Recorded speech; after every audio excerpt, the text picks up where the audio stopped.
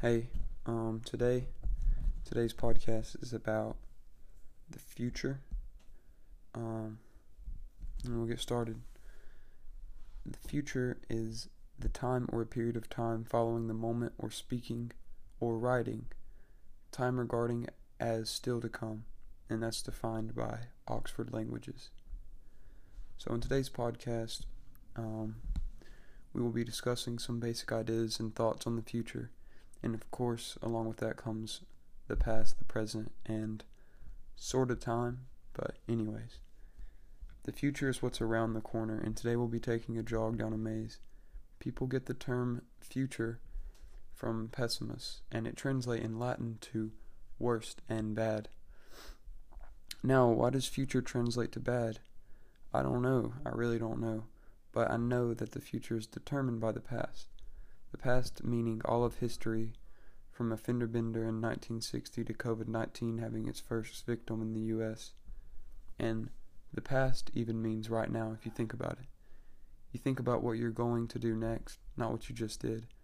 Now you may analyze what you did just do, but only for reasons associated to something you are going to do in the future. The future is determined by the past. Therefore, if you have something quote-unquote bad about your past, let's say you eat a pack of Twinkies every day, well, the future is going to be highly affected by this. Eating a Twinkie after Twinkie starts to clog up airways, blood flow, and builds fat, which increases your chance of obesity, diabetes, and heart disease. Well, this seems obviously right. Well, it is. People do things in the present which they know will affect them negatively in the future. If you really think about it, people are capable of so much. We can literally see the future. All you have to do is build a puzzle with the pieces of the past. Some people may do this as simply as just knowing that it rained last night, so it's going to be wet outside this morning. Others don't seem to follow this procedure.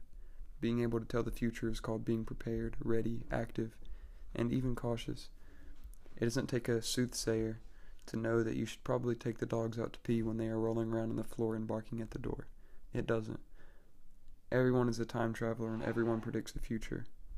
You build and determine your future by the decisions in your past, and this is just life. The future and time are not correlated. One is just in your imagination.